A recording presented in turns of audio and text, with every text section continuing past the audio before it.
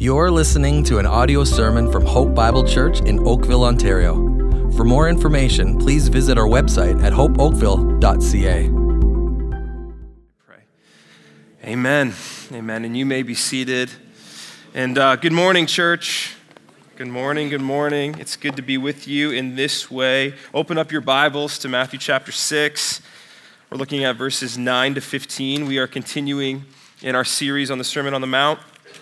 Today we get to look at, one of the most well-known passages in all of the Bible for sure. It's in Matthew chapter 6, verses 9 to 15. We're looking at the Lord's Prayer as it's known. And as you're flipping there, here's a quote from Tim Keller. He has a book called Prayer. It's been a real blessing to me. And this is the quote from Tim Keller. He says, "The Lord's Prayer may be the single set of words spoken more often than any other in the history of the world. Jesus Christ gave it to us as the key to unlock all the riches of prayer.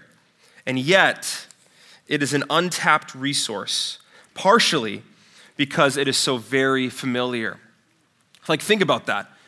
The words that we're about to look at are probably the most spoken words across the world for all of history. Like, that's amazing, and yet I agree with Tim Keller that for so many of us, this is like an untapped resource. Some of us grew up saying the Lord's Prayer so frequently, over and over again, morning, evening, night, reading it in church every single week. And what's happened to us is it's kind of become meaningless white noise. Like, we don't really know what we're saying. Some of us have overreacted to that, and we have neglected the Lord's Prayer. We do not read it. We do not recite it. It's not part of our daily liturgy or our weekly or monthly time with the Lord. If you're like me, I was raised a good Baptist boy, and I had this thing memorized in the KJV. But I have also failed to use this and seen this for the beauty that it is. And so my prayer for us right now is that we would see the Lord's Prayer in all of its beauty and in all of its utility. This is a massive deal for us. It's a massive opportunity. And I want us to be like the disciples in Luke chapter 11 who come to Jesus and say, "Teach us how to pray." Like, teach us. I want to know how to pray. I want to pray. I want us to believe so much in prayer that when we start to pray, that we vividly picture coming into the throne room of grace, grabbing hold of the garment of Jesus and saying, "I want more of you. I want more of your love. I want more of your power and your nearness."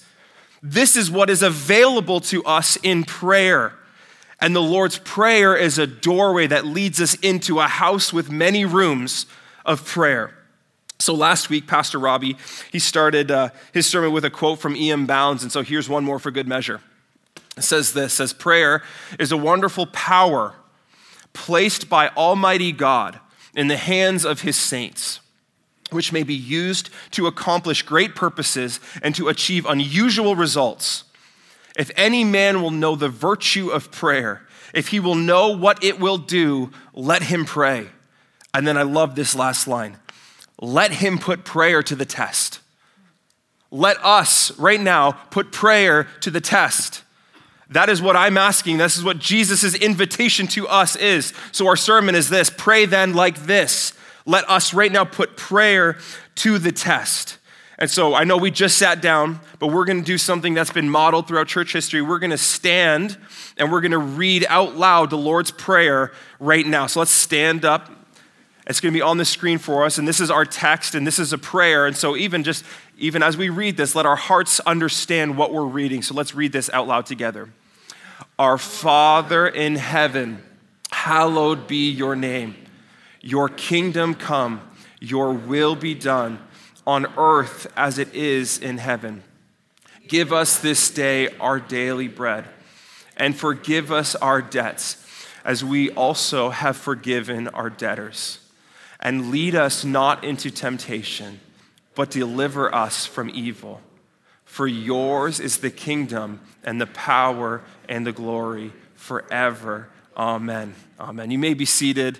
If you notice, the ending there is in brackets. We're going to get to that. But this is our text today. And as I said before, this is a bit of a mini-series on prayer in the Sermon on the Mount. And last week, Pastor Robbie walked us through 4 critical lessons on prayer. He led us through some things that we need to avoid and some things that we need to pursue. And at the end of his message, he said, well, then what should I pray? And he said, you'll have to come back next week, and you're here. And so now we get to find out what Jesus has to say about prayer. This text that we have is paralleled in Luke chapter 11. It's slightly different. We know that Jesus traveled and he gave many sermons at many different times, and it's possible that Luke and Matthew are recording different times where Jesus shared this prayer, but we look at Matthew's account today. So this prayer is traditionally broken into 6 sections. 3 of them are instructed with the word your, and they're upward petitions to the Lord. And then there's 3 that are petitions from us. So we see 3 yours and 3 us's. We're going to squish 2 of them together, and that leads us to have 5 imperatives on prayer. 5 directives, 5 commands, 5 imperatives on prayer, and that's our outline today. And so our first one, point number 1, is this: pray with God's name. Pray with God's name. Look again at verse 9. Pray then like this: Our Father in heaven, hallowed be your name. So notice, pray then like this. It doesn't say, recite this prayer exactly like this for all of eternity. So the Lord's Prayer was intended to be more than a scripted prayer for the church. Now, we just read this out loud as a church. When we do this and our hearts are in this is a wonderful use of the Lord's Prayer, but it is meant to be so much more than that. Because we have to understand the danger of becoming so familiarized with something that our hearts become detached from it, that we don't actually mean the words that are coming out of our mouth as we zone out and go on autopilot when we read the Lord's Prayer. Remember, Jesus, he's correcting something. He's addressing those who are heaping up empty phrases. That's not what he wants. And so for many of us, the Lord's Prayer has turned into this type of empty phrases. So the fuller intent is the Lord's Prayer provides us with a framework or a model or a paradigm of how we ought to pray. And the first part, the first instruction, is that we are to pray with God's name and about God's name. Our Father in heaven. Our Father. Like, reflecting on this week, I really believe, I feel like I could preach a whole sermon on just our Father.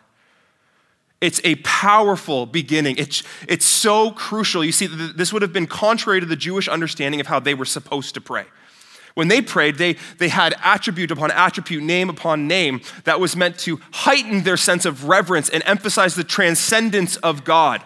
Like, think about this. The Jews couldn't even say the name Yahweh because it was so reverent. And now Jesus begins his prayer and he says, Our Father. Jesus is doing something new. This is something new. They wouldn't have addressed God as Father in their normal prayer life. But listen, what a picture of intimacy.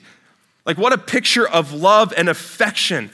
And even in the first phrase, our Father in heaven, like this juxtaposition, we have our Father, this sense of immanence and nearness and relationship. In heaven, we have this transcendent, beauty, majestic God, all in one phrase, our Father in heaven. It's beautiful. But we're meant to approach God in our prayer life as Father. Like, this changes everything. And I was thinking about this week, like, what would be a fitting illustration for us to really understand this dynamic. And I thought about, we're going to do a little mental exercise. I need you to use your imaginations, okay? I want you to picture a king in a castle, and that there's a little girl who's going to speak to the king. And so she puts on her finest clothes and she walks up to this massive medieval castle. She walks up the long stairway, and then she sees these big wooden doors that she can't open on her own. And so the guards slowly open the doors, and then there's the throne room. And then there's this long hallway that leads up to a king who's sitting on his throne, and he's got his crown and he's got his robes. And the girl slowly and cautiously puts one foot in front of the other as she walks up to address the king. And then she finally works her way up to the end of the hallway and she bows in reverence. And then how does she address the king? She says, Your Majesty. It's a picture of reverence, and even if she does muster up the courage to have a request, it is timid and it is uncertain. Now, how does this change if the little girl is the daughter of the king, right? So these big doors open again, but when she sees the throne room, when she enters, she sees the king, but it's her dad. And so she takes off running down the aisle, and the king sees his daughter, and he gets up off the throne, and he comes, and he scoops her up into his arms, and she says, "Father, Daddy." And there's no awkwardness, there's no fear in this room. There is so much boldness. There is a sense of like something familiar. There is love, there is intimacy. She's not hesitating in her request because it's her dad. Maybe she says, "Hey, come play with me," or "Come, let's eat together." There is something so beautiful about this. But listen, the relationship changes the encounter. The relationship changes the encounter, and so it is with us. We are supposed to approach God as Father. We are children of God. If you have placed your faith and trust in Jesus Christ and you are saved, then listen, you call him Father. And for many of us, we have not realized the power of prayer because we are stuck without addressing the real relationship that we have. And so let this just wash over you this morning. I'm going to read some things about what it means for us to address God as Father. Here's just a couple. When we address God as Father, we're reminded that your heavenly Father has adopted you into his family because of the finished work of Jesus, whom he sent on your behalf to rescue you and save you from your sins. The relationship isn't just kind of mended. Your family. He sees you as a son or a daughter. Your Father in heaven is gentle and tender-hearted toward you. He isn't cold, he isn't annoyed, he isn't indifferent at your requests. He loves you, hear this, your Father loves you with the same love that he has for his son Jesus. That should make our heads spin. He loves you with the same love that he loves Jesus. Your Father is full of mercy and forgiveness. Your Father is preparing a place for you in heaven where we will spend all of eternity with him. Your Father wants to hear from you. He wants to spend time with you. Your Father loves you. Your Father wants to help you. This is the dynamic. The relationship changes everything. And so it's no wonder in Hebrews chapter 4, verse 16, it says, let us then with confidence draw near to the throne of grace that we may receive mercy and find grace, listen, to help in our time of need. This is the disposition of God towards his children. He loves you. There is mercy and grace for you and for me in our time of need. Our Father in heaven, hallowed be your name. Even just as we've just done this, right? I don't know about you, but my heart begins to worship. There's a sense of love and affection being stirred in my heart towards my Heavenly Father. This is the place we begin, in adoration. The first directive is to pray with a worshipful heart to him. We're saying, hallowed be your name. We're asking for his name to be seen as holy and set apart. His name is another way of saying his whole character. It's who he is. And so when we say, hallowed be your name, another way we could say this is, Father, I love you or I worship you because of who you are. I love all of you, and I worship you for who you are. And notice, as we begin, this isn't about us yet. We're not rushing in with a list of requests. We're going to get there. But we begin with a place of adoration. We want everyone to see God for who he is and to treat him and his name as holy. We want to have a clearer picture in our hearts. We want to have more understanding of who he is, to see his goodness, his mercy, his love, and all of the things that make him so wonderful. Hallowed be your name. So, each of these imperatives or directives on prayer, I want these to be wonderfully practical. And so with each one, there's going to be two questions that lead us to a place of reflection that you can just take this home and you can sit down this week, go through the Lord's Prayer, and pray through it yourself. So here's the first two questions of our Father in heaven, hallowed be your name. Question number one, what attributes of God are you thankful for? That's pretty simple. Question number 2, how has your heavenly Father shown himself to be good to you? Just take like 3 minutes this week. Sit down and just journal through the things that you love about your heavenly Father. What I want us to see just right from the get-go, this is not a script. It's a doorway. It's a portal into a type of prayer that we likely do not do enough. We begin with a place of adoration and love for your heavenly Father. Our Father in heaven, hallowed be your name. That leads us to prayer number 2. Pray for God's kingdom and will. Verse 10 says, your kingdom come. The kingdom of God is something that's been a repeated theme throughout the Sermon on the Mount. We understand that there is an eschatological, there's a future element involved in the kingdom, and there's also a here and now element. The kingdom of God was inaugurated when Jesus came and, began his earthly ministry. So the kingdom of God is here in a sense, but not fully and not perfectly yet. And so when we pray for God's kingdom to come, we are asking for his rule and reign to be taking effect in our present reality. Like we want the rule and reign of God to be seen and acknowledged here right now on earth. Now there's a narrow sense to this as well, that we in our hearts would submit to God's kingdom and rule, meaning that we would live in such a way that follows the law of God, that we be good citizens of the kingdom, that we would love God and love neighbor the way that we're supposed to. But there's also a broader sense where we are seeking God's kingdom to come and deal with the evil and wickedness in our world that we cannot fix. I don't know about you, but it takes me like 30 seconds when I turn on the news, and all I see, the word that I have when I just watch what's taking place, is brokenness. Everywhere you look, it's broken. Even just do a survey of the people in your life, the family members, your loved ones who have heard the good news of Jesus, who have not accepted that. They are still living outside of his kingdom, and they are destined to spend eternity apart from God. Like it's broken. You think about the wars taking place and just the thousands of lives that have been lost. It's broken. You think about the statistics on the discarding of human life through abortion. It's just thousands and thousands of lives being lost. It's broken. You think of the statistics of girls being sold into slavery, being trafficked, like just the heartache that's involved. Like it's broken. It's broken. There's something within us that just cries, like this isn't how it's supposed to be.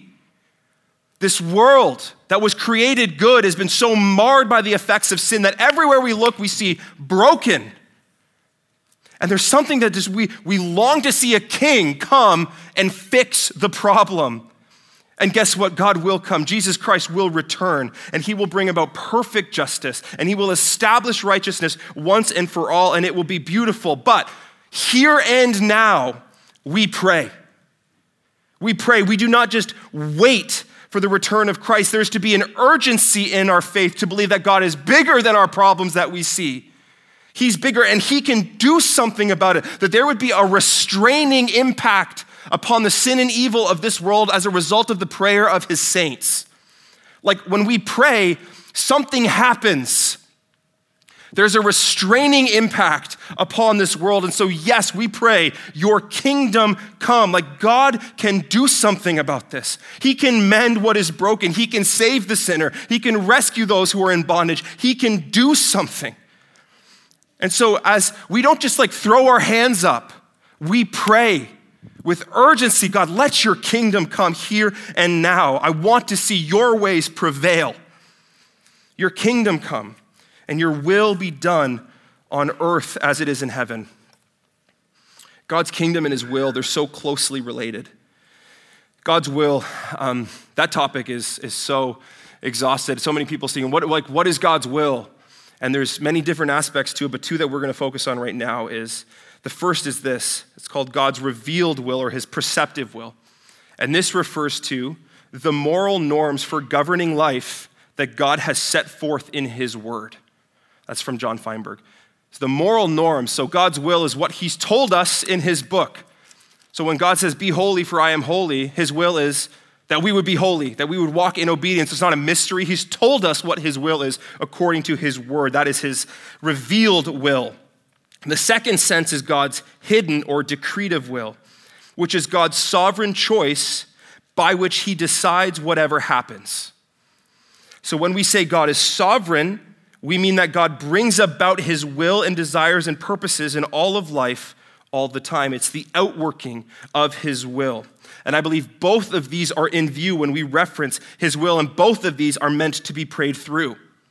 The first is meant to be prayed when we say, God, would you help me live obediently to your word? Would you help me fulfill your will as I walk in your ways in a way that pleases you? God, let your will be done in my life. The second sense is also relevant because what we are saying is, whatever you bring about, would I put down my plans and would I pick up yours? There's a dying to self that's involved. There's a sense of surrender. It's saying, I'm good with whatever you have for me. Warren Wiersbe says, prayer is a mighty instrument, not for getting man's will done in heaven, but for getting God's will done on earth. We aren't asking for our will. There's a dying to self. There's a crucifying of our will taking place. And listen, sometimes things happen that are very, very hard. There's sickness, there's trials, there's temptations, there's burdens that we're carrying that are so heavy. And we need to understand that God uses sin, he uses suffering, he uses brokenness to accomplish his purposes on earth. When we pray for God's will to be done, we're asking for him to bring his desires about in our life and for us to come into alignment with them. This is a massive spiritual principle for us. A quote on the screen from Martin Luther. This is a prayer that he prayed in response to this verse right here. He says this, grant us grace to bear willingly all sorts of sickness, poverty, disgrace, suffering, and adversity, and to recognize that in this your divine will is crucifying our will. I'm not super fired up to pray that because I understand what that might mean. Like, grant us grace to bear willingly whatever you have for me that is of great discomfort. But this is so good and this is so right. Why? Because we understand that his ways are just, they're not our ways. His thoughts are not our thoughts. And often, far too often, he has planned something that I would never choose for myself because he has a plan and a purpose that I do not understand, but that it is my job to come into alignment with. That is what we are saying in this moment.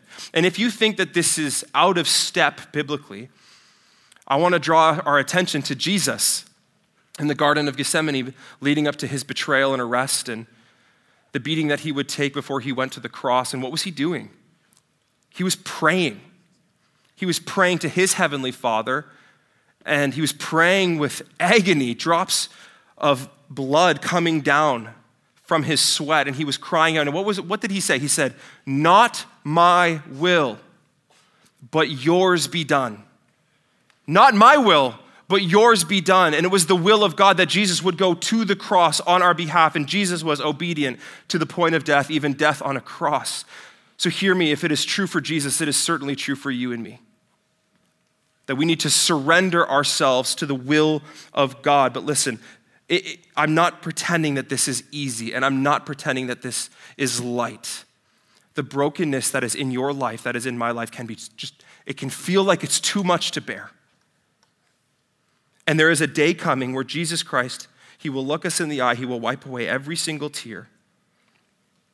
And hear this, we will see that every ounce of pain, every ounce of suffering, every ounce of discomfort was used in the sovereign hand of a loving God to bring about our good and his glory. Like, that is coming. And listen, it is good for us to long for heaven now. And so yes, here on earth, as it is in heaven. God, let your kingdom come. Let your will be done here and now on earth as it is in heaven. So, how can we take this directive and apply it? What are the questions here? Question number 1. Where is my life out of alignment with God's kingdom and will? Where is my life out of step? Where am I walking in disobedience? Number 2, what areas of brokenness in our world are we longing to see changed for God's glory? As we spend time this week reflecting on this, turn this into prayer.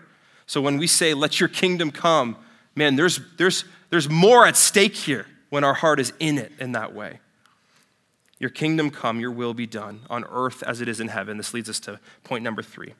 Pray for provision. Pray for provision. Verse 11 says, give us this day our daily bread. So, 2 directives. The first ones that we looked at are focused primarily on God and his involvement in the world. And now we see the Lord's Prayer turns, and we enter into a section on petitions from us. But notice the order. By the time we even get to the petitions, we have reflected on our Heavenly Father in adoration. We've asked for his kingdom to come through his rule and reign. We've sought to be in alignment with his will for us and the world. And then we turn to our personal needs. And there's something corrective about this process that by the time we get to our lists sometimes look a little different. Because he has reoriented our desires. He's reoriented our needs, and some of the things that we thought were needs weren't. Even this week, I was sensing that there's things that I was really wanting to see happen. And by the time I walked through this and got to, I'm like, well, my list has changed. That's what the Lord does in this. There's something that happens when we fix our eyes on God before we obsess inwardly.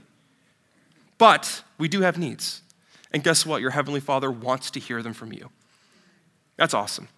D.A. Carson says we are praying for daily needs, not daily greeds. And that's true. And that would have hit, like this whole section would have hit differently for the audience that Jesus was speaking to. D.A. Carson goes on to say, like, if the people of Jesus' day when he was speaking, if they would have missed even like a couple days of work because of sickness or health, like this could have spelled disaster for them and their family. There was such a reliance day to day of being hand to mouth that meant that this prayer was very literal. Give us this day our daily bread. Like I am seeking the Lord for today's needs. And there's something, like we're kind of insulated from that. Like this does exist at places in our world, but we are largely insulated from these types of day-to-day pressures. In fact, my worry for us is that many of us have actually stopped seeing the Lord as our daily provider, as Jehovah Jireh, because we think we got it. Like we go to work. We fill the fridge. We pay for vacation. We have socialized medicine. We. Like we are guilty of thinking that we are self-sufficient. And we fail to understand that every single thing that we have, every food in our fridge, the phones that we have, the clothes on our backs, all of it is a gift from God. Every good and perfect gift comes from above. He is provider for us. He is not just the granter of wishes. He is our day-to-day provider. And there's something so good about us coming before him and seeking the Lord for the things that we need and thanking him for the needs that he has met. Daily bread also could be used to summarize all of the needs that we have day to day. We need jobs, we need health, we need economy that's functional, we need transportation. We need the Lord to provide our daily bread. Many of us in this room right now, we have daily bread. We have daily needs that we are currently trusting the Lord for. Like there's something in your heart that you need. You know it is a need, and we need to bring it before the Lord. Some of us in this room have so much, and some have so little. How might the Lord even use this church to meet the needs of people, of brothers and sisters in Christ? How that works, I don't really know. The Lord does, but what I'm calling us to, what this word from God is telling us is to come to him in neediness, in dependence, in faith, knowing he is the one who meets our needs. So how can we apply this? This one's easy. What needs are you trusting God for? Maybe it is food.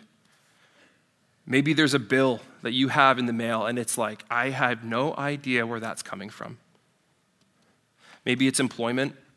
Maybe it's health. What needs are you trusting for? We don't need to feel guilty. We get to come before our Father. And he knows what we need before we even ask, but he loves for us to ask, that he might meet that. That leads us to number 4. Pray for forgiveness. Verse 12. And forgive us our debts as we also have forgiven our debtors. So Jesus introduces a new section on forgiveness, but notice it's linked with the word and forgive us our debts. Carson, again, he so beautifully says that and is really important. It says to us that there's something that we need as much as physical food and daily provision, that is forgiveness and intimacy with the Father. Just as much as we need bread, we need daily bread from the Lord. We need to experience intimacy and connection with him. And so confession and repentance are an essential aspect of our faith. He uses the word debts as a reference to sin and the spiritual debt that we accumulate as we live our life day to day. And this, as I was in this is such a good example of how mindless repetition is such a problem in this prayer. Like when we say, forgive us our debts, like think about from our Heavenly Father's perspective, like have we thought about what we're seeking forgiveness for?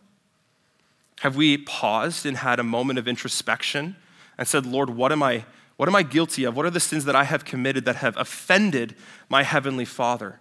We can't just heap up an empty phrase of, Father, forgive us, if we have not done the time to look inwardly. Slowing down in our prayer and taking the time and the element of confession seriously will change our prayers, and it will change the way we approach the Lord. You think we begin with a high view of God, and when we start in a place of recognizing his holiness, often that shines light on our sin. And we see the corruption, we see the evil within us, and we can bring that to the Lord because confession leads us to a deeper intimacy with the Lord. You've heard this metaphor so many times in this church, but I think it's so good when we think about our spiritual life as a pipe or a drain that sin begins to clog. The more that we sin, the more that goes unconfessed, that flow of water, the rushing waters of intimacy with the Holy Spirit begin to be hindered because of the sin that is clogging up. We struggle to hear from God, and when we open his word, our prayers feel dry and lifeless. We don't feel that sense of relational intimacy that we used to feel because sin has clogged, sin has grieved the Holy Spirit. And so how powerful of an exercise it is to come before our Heavenly Father and to say, search me, O God, and know my heart. Try me and know my thoughts. Psalm 51, create in me a clean heart, O God, and renew a right spirit within me, that we would truly have a posture of brokenness, of repentance, as we become aware of the things that we have done that have grieved the heart of God. And guess what happens when we do that? The sin that is clogging gives way, and then the rushing waters of intimacy begin to fill our life as we see and experience the grace of God and forgiveness that is available to you every single day. When we confess our sin, he is faithful and just to forgive us our sins and to cleanse us from all unrighteousness. Thank you, Lord. Forgive us our debts as we also have forgiven our debtors. So now we shift. We see that there is a reciprocal relationship between God's forgiveness and our forgiveness of others. God's forgiveness is not conditional to us, but it is reciprocal. And so let's look down on verse 14 and 15 at the end. It says, verse 14, for if you forgive others their trespasses, your heavenly Father will also forgive you. But if you do not forgive others their trespasses, neither will your Father forgive your trespasses. When we take those verses on their face, like they're troubling verses because we know the state of our own heart. We know how hard it is to forgive. In the summer, I preached a sermon on Matthew chapter 18, the parable of the unforgiving servant. And it's such a good fitting parallel text to this. And the point of that passage and the point of this passage is that those who have been forgiven in Christ forgive. The forgiven forgive. Because we understand the size of the debt that has been forgiven on our behalf. How can we not turn and forgive those who have wronged us? That's exactly what's in view here. And with this passage in particular, there's a warning that's saying, if your life is not bearing fruit of forgiveness and grace, then one should question if you have truly experienced the grace and forgiveness of Jesus. Because those who have experienced the forgiveness of grace have a spiritual duty, a spiritual obligation, a spiritual reflex of forgiveness. How can we expect God to forgive us if we do not have a heart of forgiveness to others? Again, just as I said in the summer, and I'm saying right now, forgiveness is hard. There are real wrongs, there are real things that people have done to us that we struggle to forgive. But instead of focusing on the size of what has been done to us, we focus on the size of what has been forgiven for us. The forgiven must forgive. And so what this prayer is leading us to do is confess our sin before the Father and ask for a work of the Spirit in our hearts that we might turn and reciprocate to others. And so here's 2 questions for us as we apply this. Question 1, what are the wrongs I have committed? What are the sins in my life that need to be confessed and forgiven? You get specific in your time with the Lord. Number 2, what wrongs have been done to me that I need to forgive?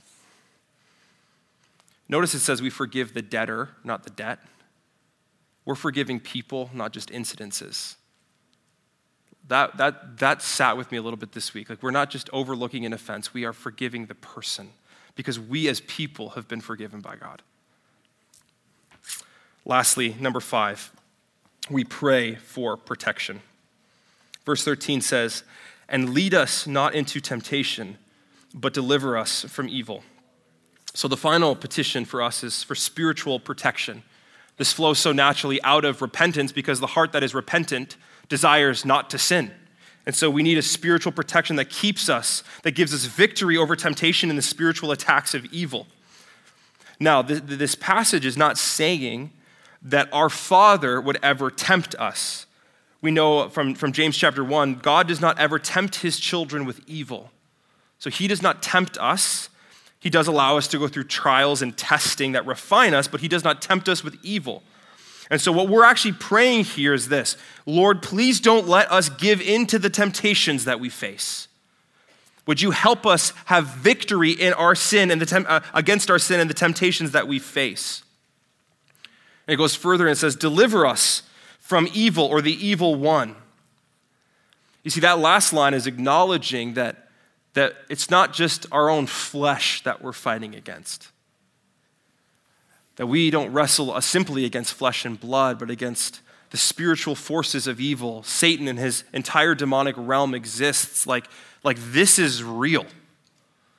And the more that we recognize the spiritual environment in which we live, that the spiritual forces of evil are actually coming against followers of Christ in a real way, it leads us to say, I need help. Like, I can't do this on my own. I can't fight sin in my own strength.